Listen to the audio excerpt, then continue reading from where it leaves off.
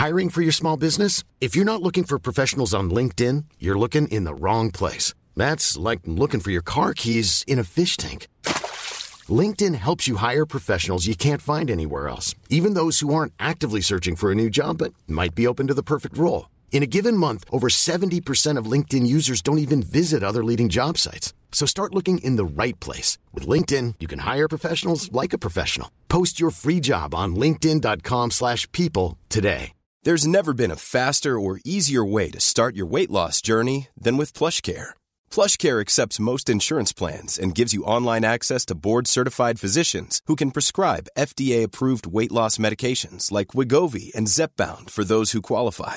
Take charge of your health and speak with a board-certified physician about a weight loss plan that's right for you. Get started today at plushcare.com/weight loss. That's plushcare.com/weight loss. plushcare.com/weight loss. Hi, I'm Daniel, founder of Pretty Litter. Did you know cats tend to hide symptoms of sickness and pain? I learned this the hard way after losing my cat, Gingy. So I created Pretty Litter, a health monitoring litter that helps detect early signs of illness by changing colors, saving you money and potentially your cat's life. Pretty Litter is veterinarian developed, and it's the easiest way to keep tabs on your fur baby's health right at home. Go to prettylitter.com and use code ACAST for 20% off your first order and a free cat toy. Terms and conditions apply. See site for details.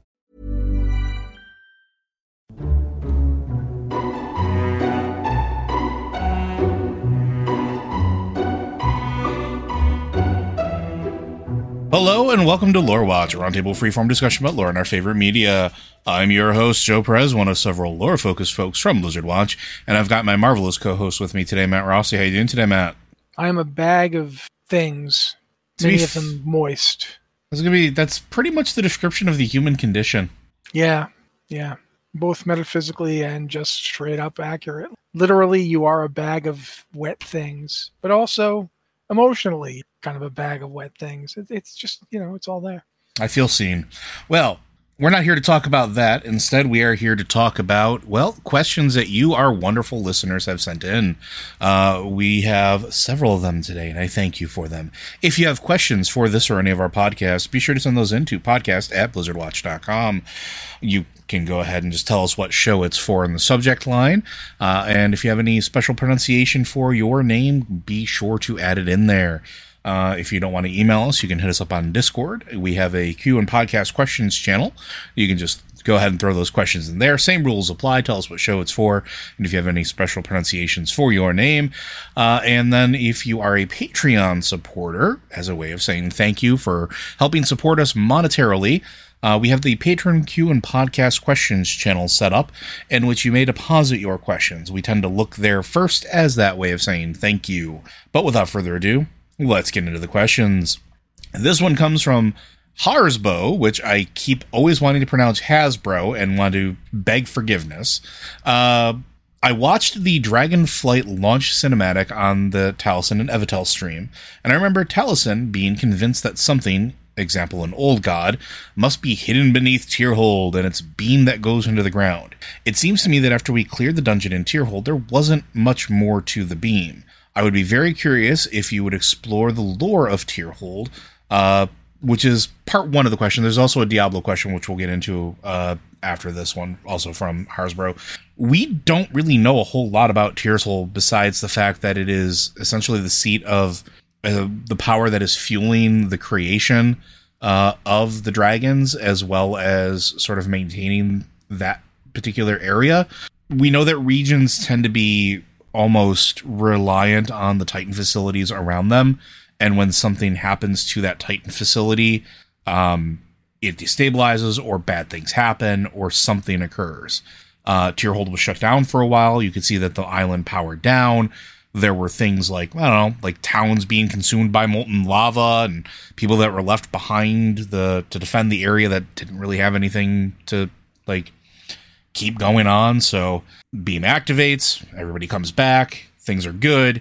But yeah, we don't know what the beam is. I think this is the second Titan facility we've seen that had a beam icon.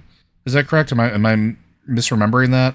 I mean, you could argue that I think Alduar has one. That's what I was thinking, because I thought we saw this with Alduar, where there's at least a projection into the sky. Wow, words are hard. I today, mean, folks. also when you go to Uldum, the halls of origination, I don't know if they're actually shooting a beam up into the sky, but when you go into the halls, there's clearly like a whole bunch of machinery in there that's activating in a similar way. First off, we should point out that we do know now that Tyrhold is what we are calling Uldoris. Remember back in Battle for Azeroth, there were several Titan facilities listed that we had never been to or heard of. Uldoris is Tyrhold. Tyrhold is just what the dragons and mortals were calling it, because nobody told them different. It's not like Tyr went around saying, "By the way, this is Uldoris," but the Tyrhold is Uldoris. Tyrhold seems to be based around the concept of preservation and orderly maintenance. But there have been problems with that. Like, for instance, when Tyr was trying to create a guardian for Azeroth out of the native dragons, and he created Galakrond. He didn't create Galakrond. Galakrond was alive before that, but he turned Galakrond into a hideous monstrosity because, unbeknownst to him, Yogg-Saron had interacted with the liquid that the Titans are infusing with their power. This water that they're infusing directly with titanic energies. And with Yogg-Saron mixed in a little old god, and it created Galakrond. It caused random crazy mutations that nobody was really expecting or down for. As a result of that, that's why we have aspects today. Instead of having one great aspect of pretty much everything, Tyr broke it up into 5. And he did that partially because of the 5 who came together to stop Galakrond. Also, possibly because he was like, if one of them decides to go cuckoo for Cocoa Puffs, I don't want them all the eggs to be in that one's basket. After he saw what Galakrond had been capable of, it's entirely possible he was like, definitely not a good idea to put it all in one guy. Didn't work out. It's unknown to me how much Tyr knew at any point about Yogg-Saron's having corrupted Tyrhold. Well, we know that but according to there's books about that, right? Yeah, go ahead. Yeah, exactly. We do know that Tyr was talking to Loken about it. Like Odin was very much upset with Tyrhold and with the idea behind Tyrhold and with what Tyr was doing there. And Loken had come to him and said, "Hey, can you give me a heads up on this?" And the two of them, there's an exchange where Tyr talks to Loken about what he is doing at Tyrhold. And therefore we know that he probably suspected Loken from that point. Because once things got corrupted by Yogg-Saron, the only person that Tyr had talked to about it was Loken.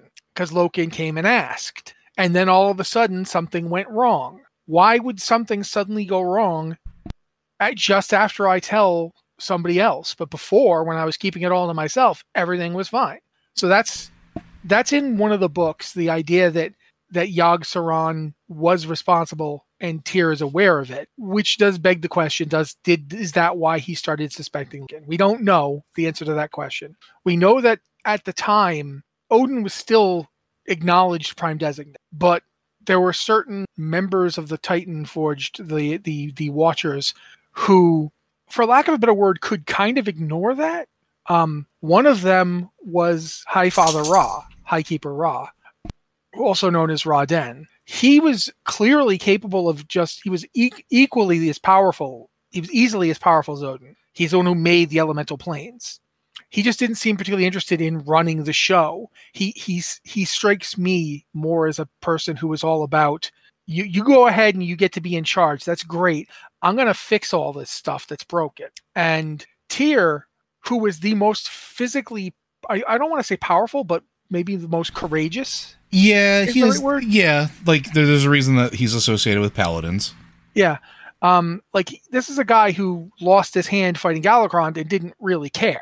He's like, well, did we do it? Then great. That's all that really matters. And as a result, Odin envied them both and didn't trust either one of them because they weren't all on Team Odin. And also because, Odin's kind of saw it as, sure, we all fought in the war, but I'm the one who got his face permanently melted.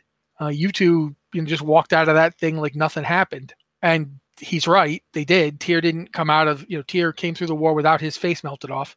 possibly another point of contention between. But the thing about Tyrhold and about other Titan facilities, but I think Tyrhold is actually special in this case, is that these facilities were created in part to stabilize Azeroth. Mm-hmm. Because after Yogg Saron got popped, and I can't think of a better word for it, like literally like pulled out and just squirted all over the place, terrible, horrible thing. When that happened, there was this gaping wound in Azeroth, and the divine essence, for lack of a better word, the anima of Azeroth was just getting sprayed out into the world, and that was going to lead to her death. That's something we have to keep in mind. That was going to kill the world soul. So they created the Well of Eternity as part of that system of facilities, which was essentially like, I'm trying to think of the proper way to put it, but imagine if instead of like, the stuff we do nowadays for like gunshot wounds, imagine if you got a gunshot wound and they came in and set up like a little device around it that put nanites in it to repair the wound. So, and all these little systems throughout the body to maintain it. Yeah, they do this already with like there are some wounds that can't be sealed, and so they have to be kept open for treatment. And so there are things that they currently do that mimic exactly what the Titans were doing. Yeah, and it's based around the concept of, okay, the best power to heal Azeroth is the power Azeroth is currently losing. So we will capture that power and we will channel it back into the wound, into the planet, and keep it from basically keep it working to sustain Azeroth. And all these Titan facilities do put out into the world that energy. They're returning it to the world. But as a result, as Joe points out, when Tyrhold is powered down, none of that power is getting to the Dragon Isles. That's why so many things went into hibernation or slept or couldn't, really get up to mischief. All the various elemental beings that are sort of like a opposition to the dragons kind of had to go take a nappy, because as we know, when elemental beings can't get enough anima, they fight over it. We also we've never really seen a world where they just couldn't get any. Mm-hmm.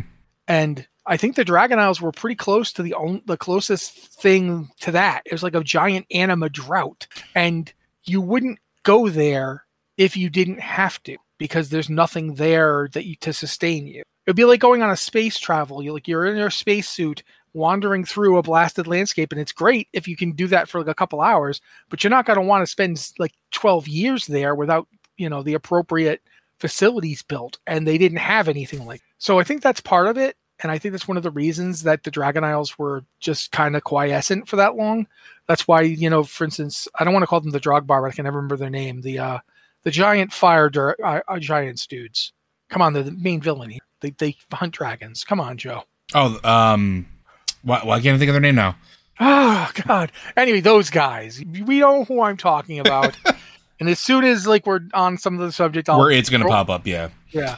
But those guys weren't active during that period of time because those guys are heavily based in elemental energy. And they're actually related to... Well, they were active.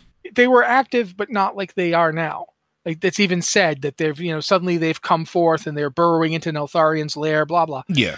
My point is those guys are related to the other dragons that we know of. We know this because at least one of those giants came to the Dragon Isles and fought with them and actually even became like a leader of them. They made him like a hero of their people. And, he's Vrykul, like a straight up, still stony Vrykul came to the Dragon Isles and became a leader amongst them. So they're related to other Titan creations. And that makes me wonder what how do I put this? What if the Titans didn't just make like Vrykul and call it a day? Like Vrykul are modeled after, just like, the Earthen are modeled after the big Titan forged.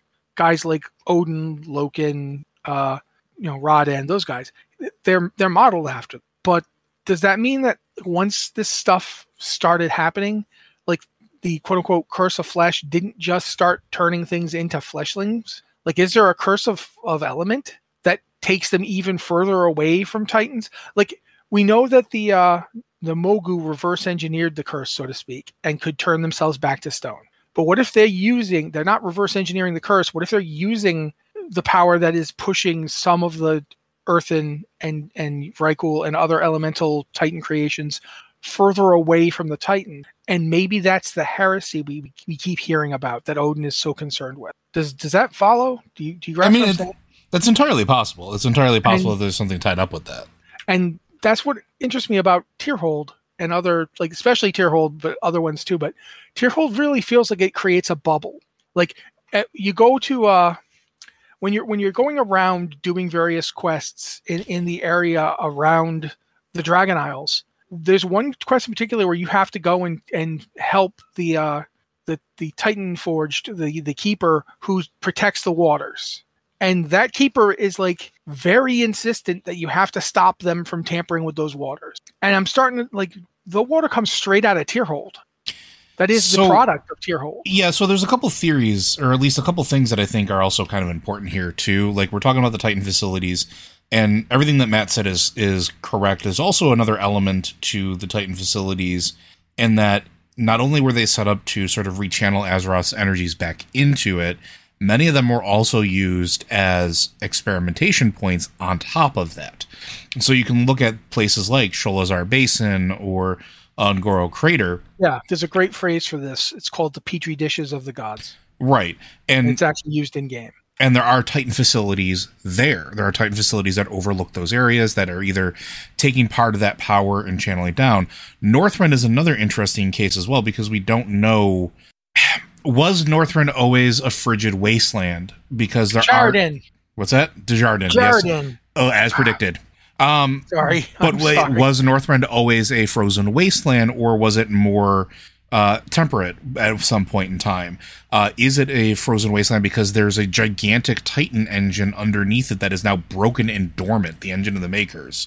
Yeah, it's not putting forth the energy to heal the world that it is supposed to be doing. Now, Tyrhold, most assuredly, is absolutely a place that involves experimentation. And I mean, that's where Galakrond comes from. That's where Galakrond comes from. That's where the idea of making the dragons, these ordered creatures in order to protect Azeroth itself, are based. There's a reason why life evolves in a very specific manner on the Isles, just like it does in Sholazar Basin and Ungoro Crater and all these other places where Titan mechanisms are still working. Now, I think that that's really what the beam is more or less probably just the harnessing of that energy for that experimentation in that area that they're in. I don't think that necessarily. Thing to throw too. Like, I think you just gave me an idea here. The facility underneath Oldoris, Tyrhold, is called the Halls of Infusion. Mm-hmm. Now we've got the Halls of Origination, the Halls of Infusion. What are we seeing with infusion? What are we infusing? Well, it's all about water. It's all about water, and it's all about that Titan orderliness, the power that the Titans are putting into the water to help create order. Yep. Which means that other facilities may have been intended to have a similar hall. And I think I can't off the top of my head. Halls of Lightning, Halls of Stone. We almost can assuredly think of the same thing there, because the Halls of Stone, for sure, there's a giant making engine there. There's literally, we see this in the Mogu dungeon, where you literally go through, and at the end of that dungeon, there's another big the thing that makes the Mogu. And what is all around it? It's water in anima. It's water in the animus, as what they called it at the time, but it's all things that you would find at other Titan facilities in order to create life, or at least had previously been used to create life. Correct? I mean, yeah, and we know that this system was all supposed to work together. Yeah, it was all supposed to be one cohesive system. So, going back to it real quick, I don't know if there's more you wanted to say on that, but I wanted to come back to the light beam. I don't think that the light beam itself means that there's an old god trapped underneath Tyrhold. I think that it is a signifier that the engine is online and once again harnessing the power of Azeroth's lifeblood, which we've seen the Azerite, of this sort of like concurrent energy to power the facility and thus the infusion process and maintain the Isles. Now, going back to something Matt said earlier, we do know that Galakrond was a creation of this sort of process that had been corrupted. What we actually don't know is how that corruption took place. Now, we can make some guesses, like he pointed out with Loken and everything that happened there, but we don't know what was done to corrupt the waters. Now, I have a theory, because it is linked to Yogg-Saron in some capacity, and we have seen this before. What element of an old god have we seen in prevalent liquid format in Northrend? Liquid Serenite. Yeah, liquid Serenite from Yogg-Saron. Which is literally the blood of Yogg-Saron. And we know this from our time in Northrend, that wielding Serenite, that being immersed in it or around it, it carries the whispers of Yogg-Saron with it. Like, it is how he can affect things in the world. When he was trapped in his prison, was to send his blood sort of out there. We saw what happens of trees that drink of it and become corrupted and fall. And we see what happens when at the middle of that tree is still a pool of Serenite with a bunch of Firbolgs living around it. And what happens with them? They go absolutely bonkers because they can hear the whispering of an old god. So Loken pops down to a facility, or sends one of his agents to pop down the facility. The little vial of liquid Serenite, tosses it in the pool, corrupts the process, creates Galakrond, who exhibits all of the same capabilities and all of the same hallmarks that we heard that the old gods did during the time of the Black Empire, because they did, right? You talk about new creations being born of the flesh, bits of it being spun up into like undead horrors. That's what the old gods did with their Black Empire, and that's kind of what Galakrond was doing. He was consuming and killing other dragons, and then essentially using his body, or that mass that he had consumed, almost like the Warcraft version of a Tyranid, and turned it into an undead minion. And then we've seen in the current dungeons where the blood or essence left over behind from Galakrond is enough to reanimate the dead. So maybe that's more. And that essence, by the way, is very, very similarly colored and very liquidy to Serenite. Just saying. It would also connect up interestingly because Yogg-Saron keeps calling himself the old god of death. Yep. And what is Galakrond and all this corruption based around? Yeah, undeath. Making the dead get up and do stuff. Yeah. So I was actually, while Joe was talking about that, I was going to look. The light beam in Ulduar is actually not outside of Ulduar.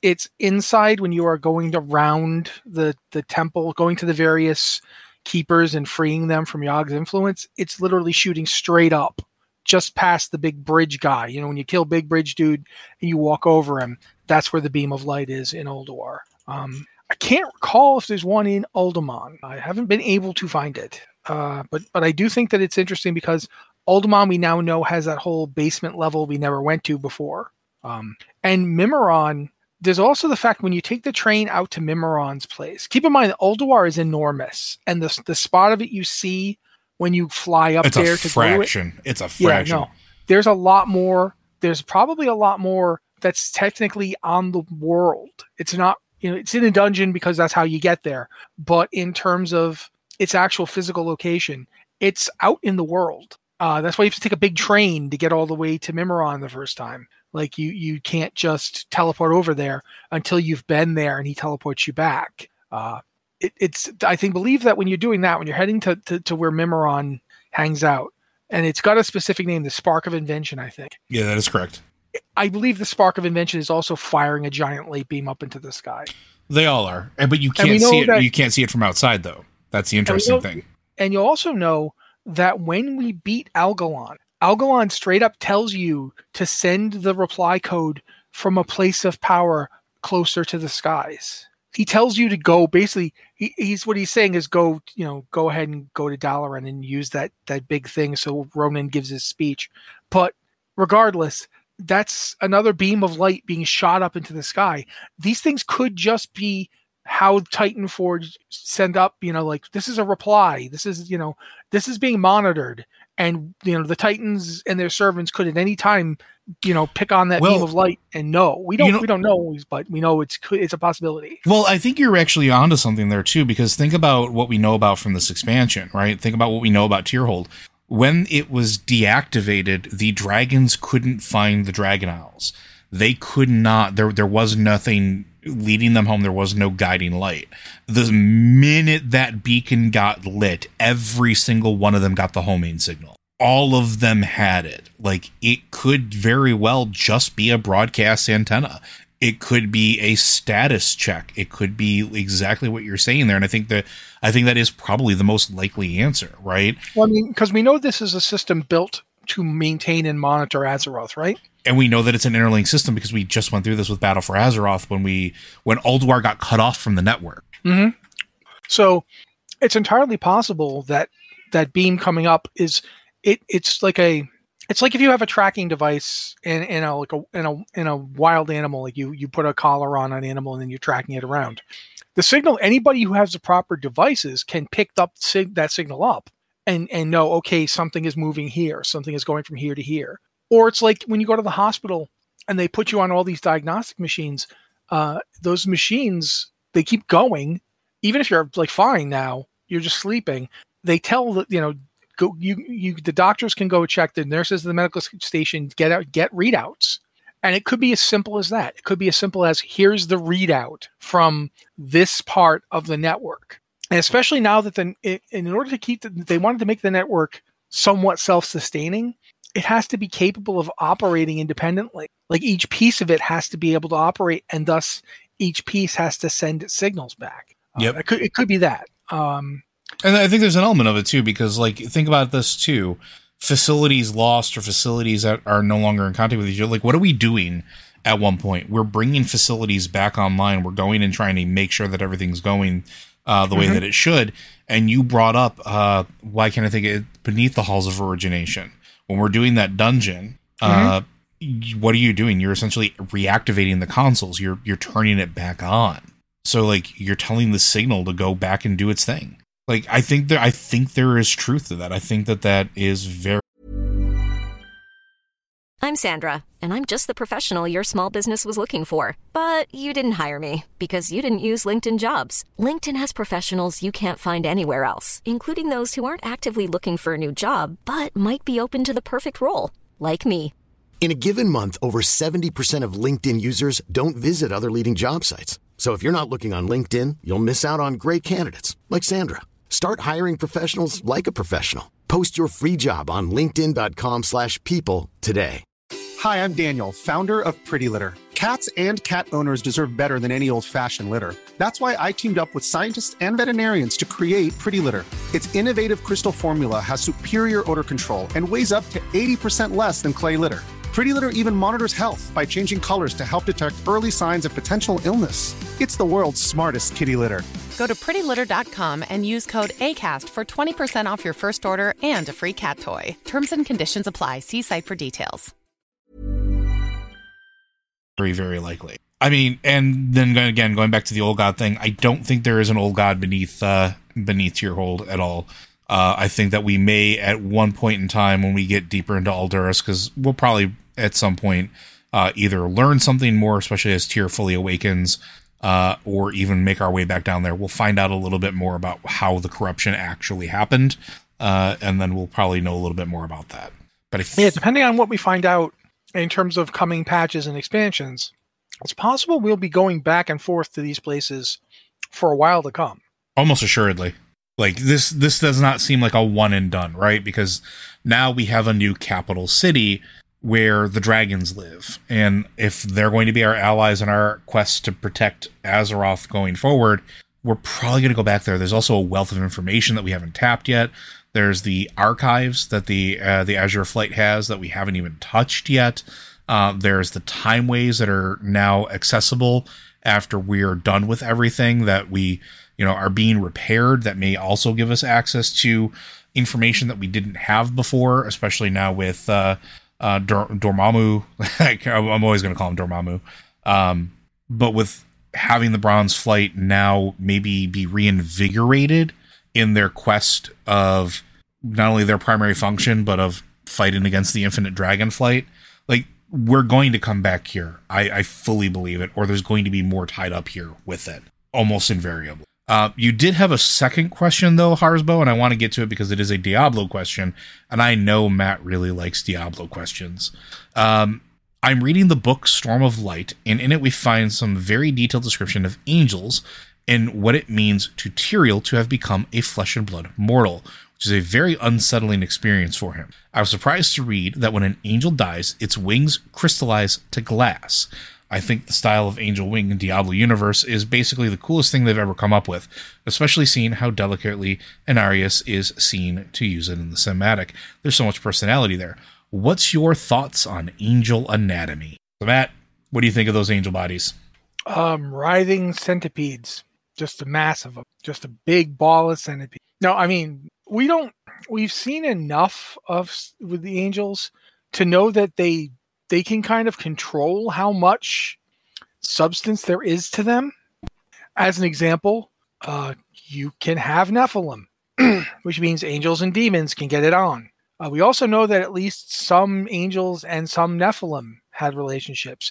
We wouldn't have the sightless eye if not for an angel and a Nephilim that were in love. So there is some amount of control over how much is there. But in terms of what I think the angel's anatomy is, I think it is essentially just light. I think they are like the reason that you see when we fight Malthael, when Malthael dies, Malthael explodes. Now, part of that's probably the stolen power that's empowering him, the fact that he's got the essences of the prime evil, the seven evils in him. But part of it is just the fact that when an angel dies, they explode. Similar to what happened to Inarius. When Inarius dies at Lilith's hands, he explodes.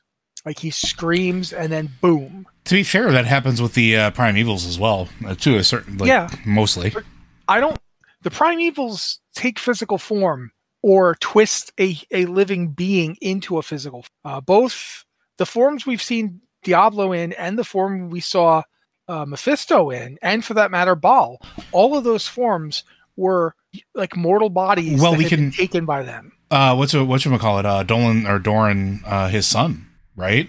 What happened with his possession? Yeah, exactly. Like that's how you get Asmodeus got a body that we experienced. That's the exact way it happened. In terms of like with I'm going to use Baal as my example here first. The body that we see Baal in the end of Diablo 2, the Lord of Destruction expansion. That body, the body we see him in the entire time until he's finally destroyed, is Tal Rasha.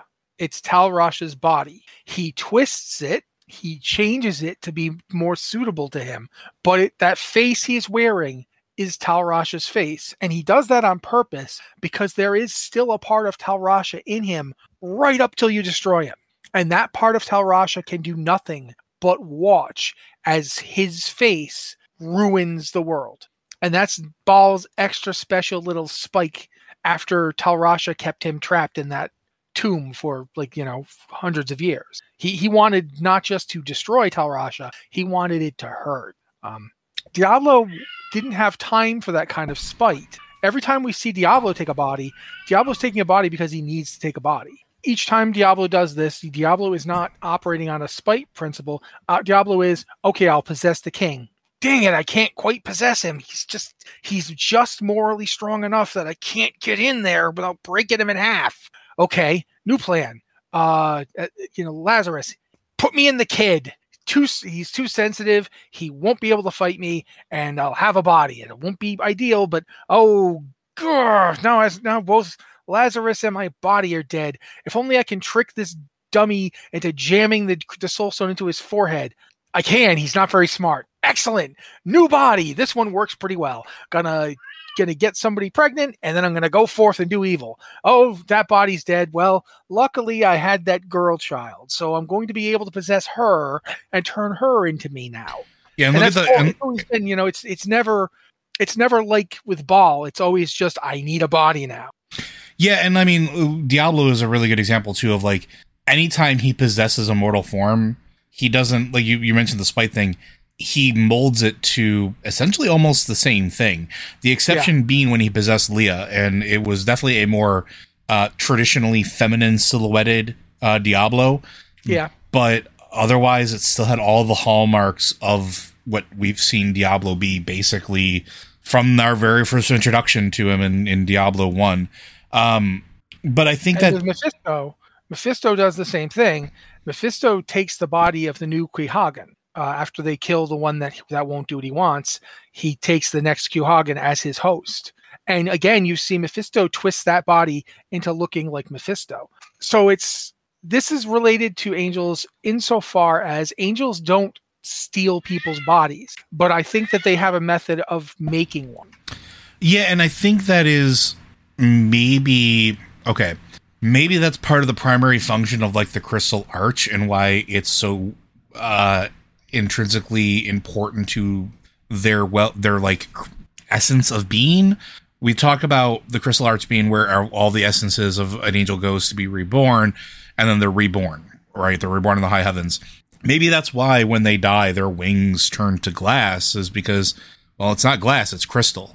It's because they come from the Crystal Arch, yeah. Because what does a crystal do but focus light? And so you have this crystal focusing this light or this energy, this essence into a being, and when that being shatters, it's almost like that connection to the arch is shattered, and then it has to go back and be recycled or reformed. And I think there's something to it. As far as and that would actually also explain why we're told that when they do go back to the arch, what comes forth is the same life essence, but it's not the same being. It doesn't have the same thoughts. Because if you think about it, if they're each born from a little fragment of the Crystal Arch, and that crystal goes with them into the world and is essentially their wings, that means A, the wings are their bodies when you come right down to it. The wings are where they're coming from. And B, that means the wings are the host of their mind. Yeah. And when the wings go dead, the mind that they are creating can't be created anymore. It's like if you have a computer, you can unplug it and replug it. You can take the hard drive out and put it back. But if you take a person's brain out, even if you could somehow put another brain in there, the brain had all the stuff with it. Yeah. You know, if these wings are the being, then all the memories and experiences that they have had are no longer being generated by it. And I think there's something to that. I think there's something to that too, because when you look at the whole Diablo cosmology, let's look at the Eye of Anu, or, you know, the World Stone. What was it? Giant crystal. A very large one. Also part of the same body that the Crystal Arch came from. Mm-hmm. And what's weird about that too is that we're always told it is a piece of the primordial Anu, which means it may have predated the separation of Tathamet and Anu. I keep wanting to say Tiamat and Bahamut so bad, and I'm really fighting it.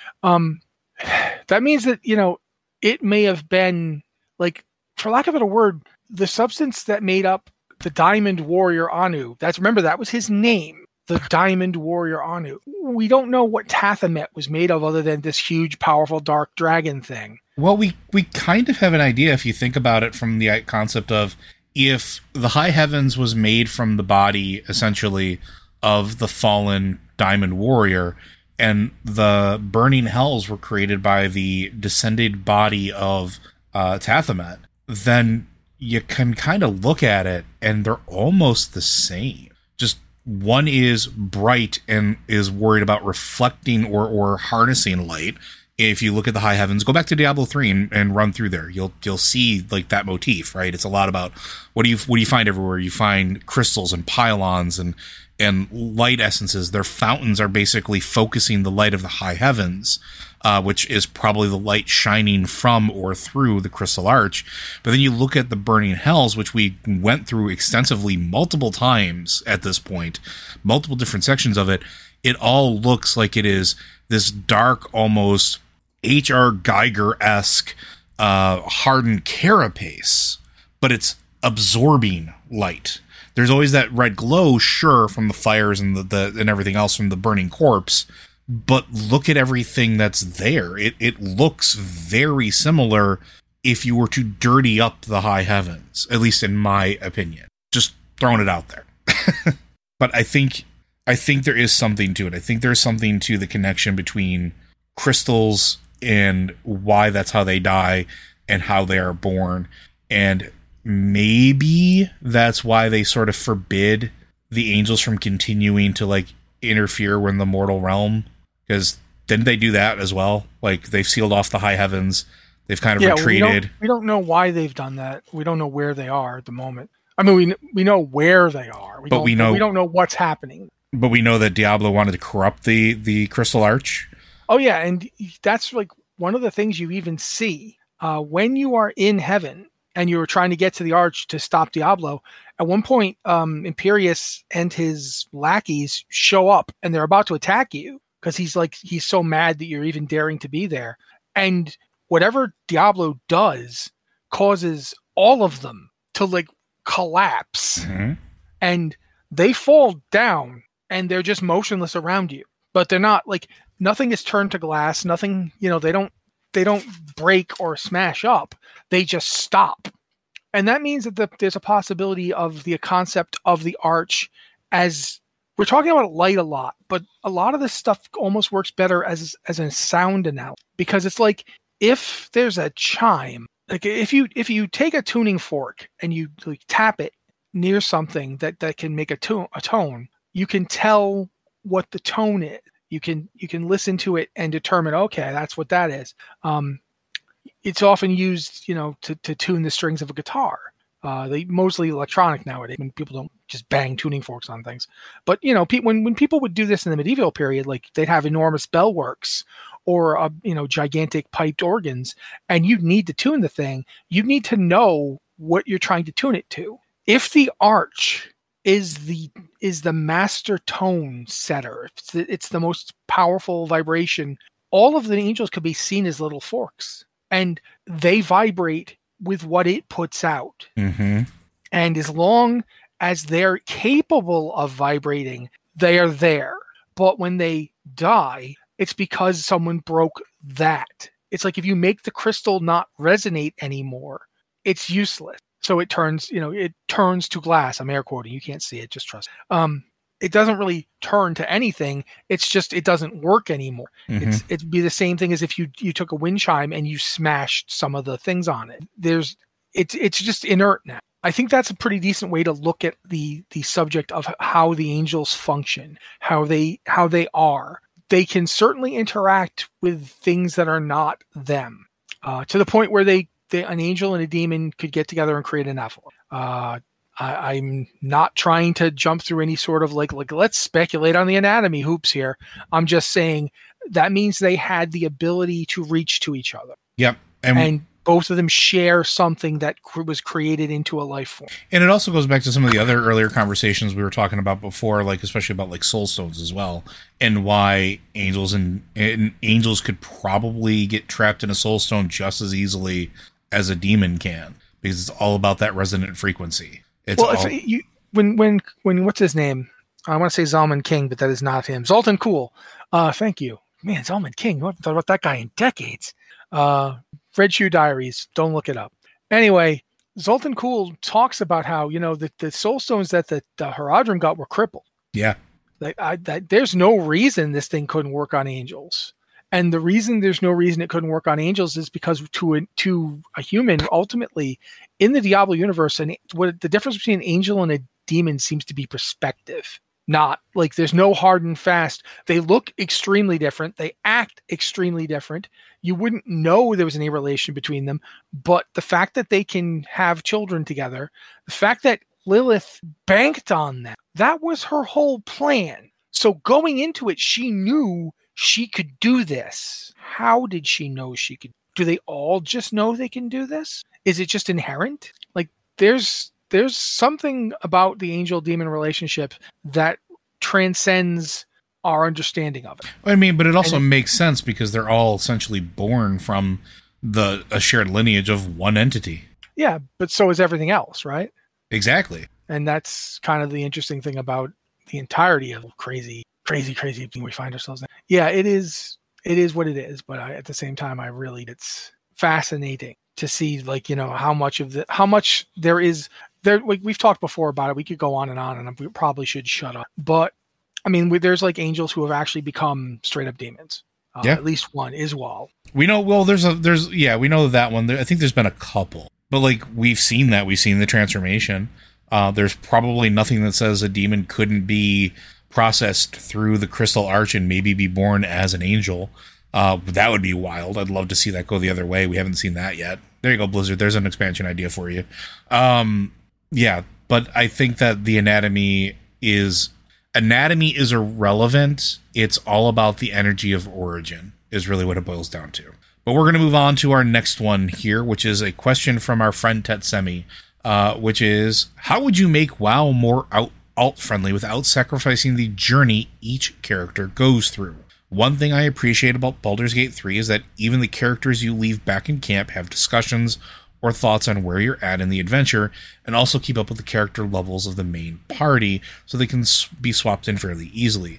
And you, if you're like me, there's enough gear in camp just to keep them viable as well. We've talked about this concept before of, as WoW gets older, it sort of carries with it more story baggage.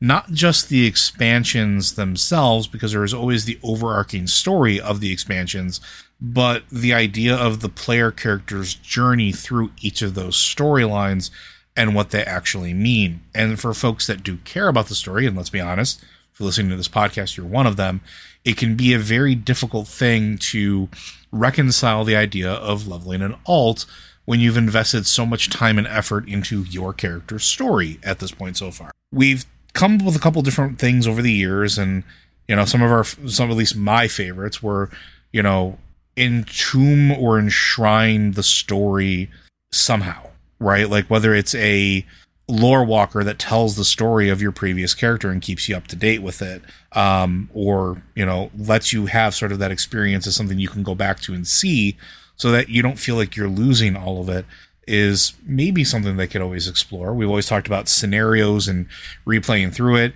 When we were in Shadowlands, I know Matt and I talked about the plays that were being thrown in Ardenweld and how that sort of informed their universe of what had come before and kind of brought you up to speed a little bit. So all those people, or all those entities that didn't get to experience all of the things you did, whether it was fighting Archimonde or battling the Burning Legion, get to see it, or at least a representation of it, and get to know the story.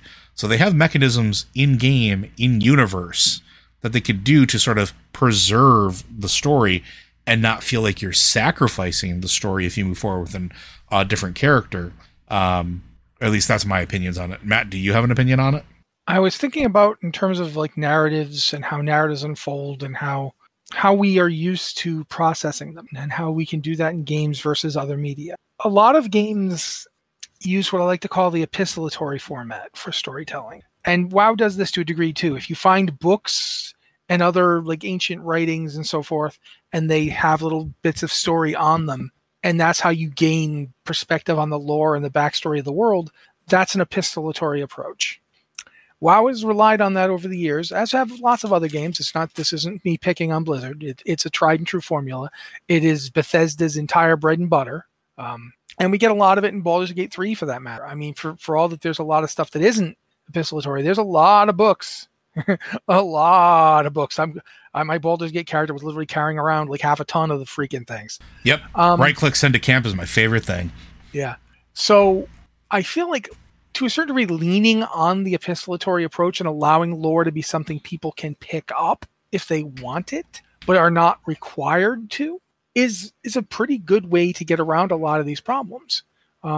We worry so much that, that we're like people aren't going to get to play this the way it was originally intended to be played.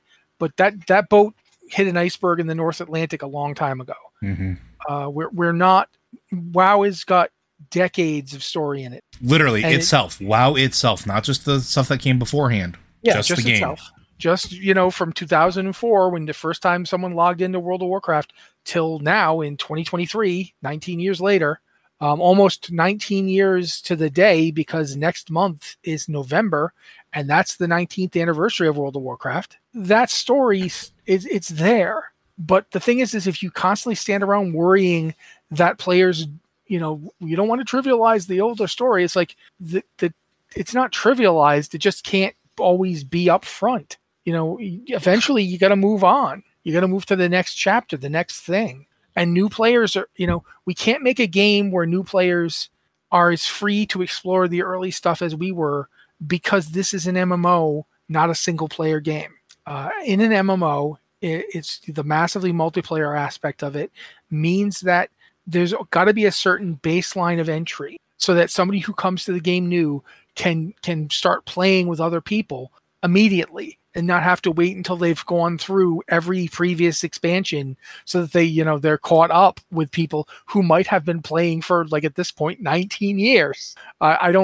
Short of a time machine, there's really no way to do that. You can't send someone back to 2004 and say, okay, you can play with the other characters once you've, successfully completed all these previous expansions. So guess every time you're done with the game, get in a time machine and jump forward to the next expansion comes out, play that, then get in the time machine again. It's not viable because we don't have time machines. I don't worry that much about it, in other words, because it is an inherent property of how this game tells story. And there's really not a way around it. So I don't worry about it to that degree. I think that if you're worried about it, the thing to do is to rely even more heavily on the epistolatory approach. Put more stuff in the world that you can go out and find that will help you if you want to do that. And I think stuff like I want to say Brotherhood of the Horse, but that is absolutely not who we were just talking about. The Time Walkers. Things like the Time Walkers or the Lore Walkers, those things are they're basically taking the epistolatory approach and making it thespian. Yeah. Rather than it's no longer just you go and read the book. Now it is the book is put on for you. It's sort of like we've now made it drama. And I think that's a nice way to do it. Like the thing we saw in Ardenweald with the which Joe had already mentioned. All these approaches, you could have it where you go and if you really want to see, like, what was the War of the Ancients like? You could go and literally get to see it. And maybe there's even quests you could do in it if you wanted to, but they don't have to be like, it doesn't have to be anything anyone pursues. People don't have to know all this because all this is a lot. They can learn it if they want to. It's there for them. Baldur's Gate 3 is a really good job of not telling you stuff that you don't have any reason to be told. Yeah. Like you don't get a 25-minute dissertation on why Tyr and Torm aren't the same guy. It's just, that's not part of the story. It gives you enough that you can follow the story it's telling, and it's in a coherent world of the Forgotten Realms.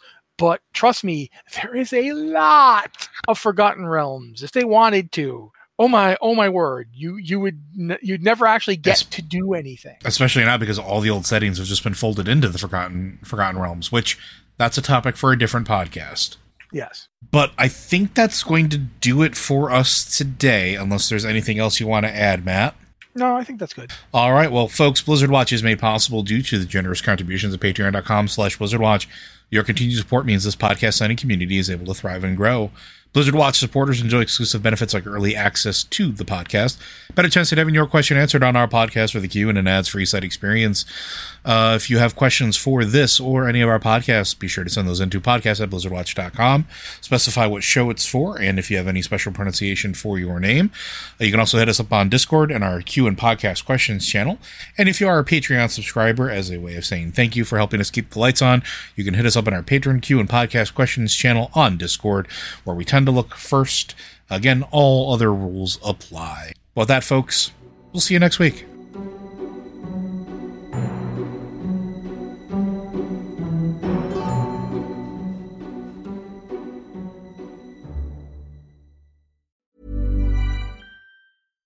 Hi, I'm Daniel, founder of Pretty Litter. Cats and cat owners deserve better than any old-fashioned litter. That's why I teamed up with scientists and veterinarians to create Pretty Litter. Its innovative crystal formula has superior odor control and weighs up to 80% less than clay litter. Pretty Litter even monitors health by changing colors to help detect early signs of potential illness. It's the world's smartest kitty litter. Go to prettylitter.com and use code ACAST for 20% off your first order and a free cat toy. Terms and conditions apply. See site for details.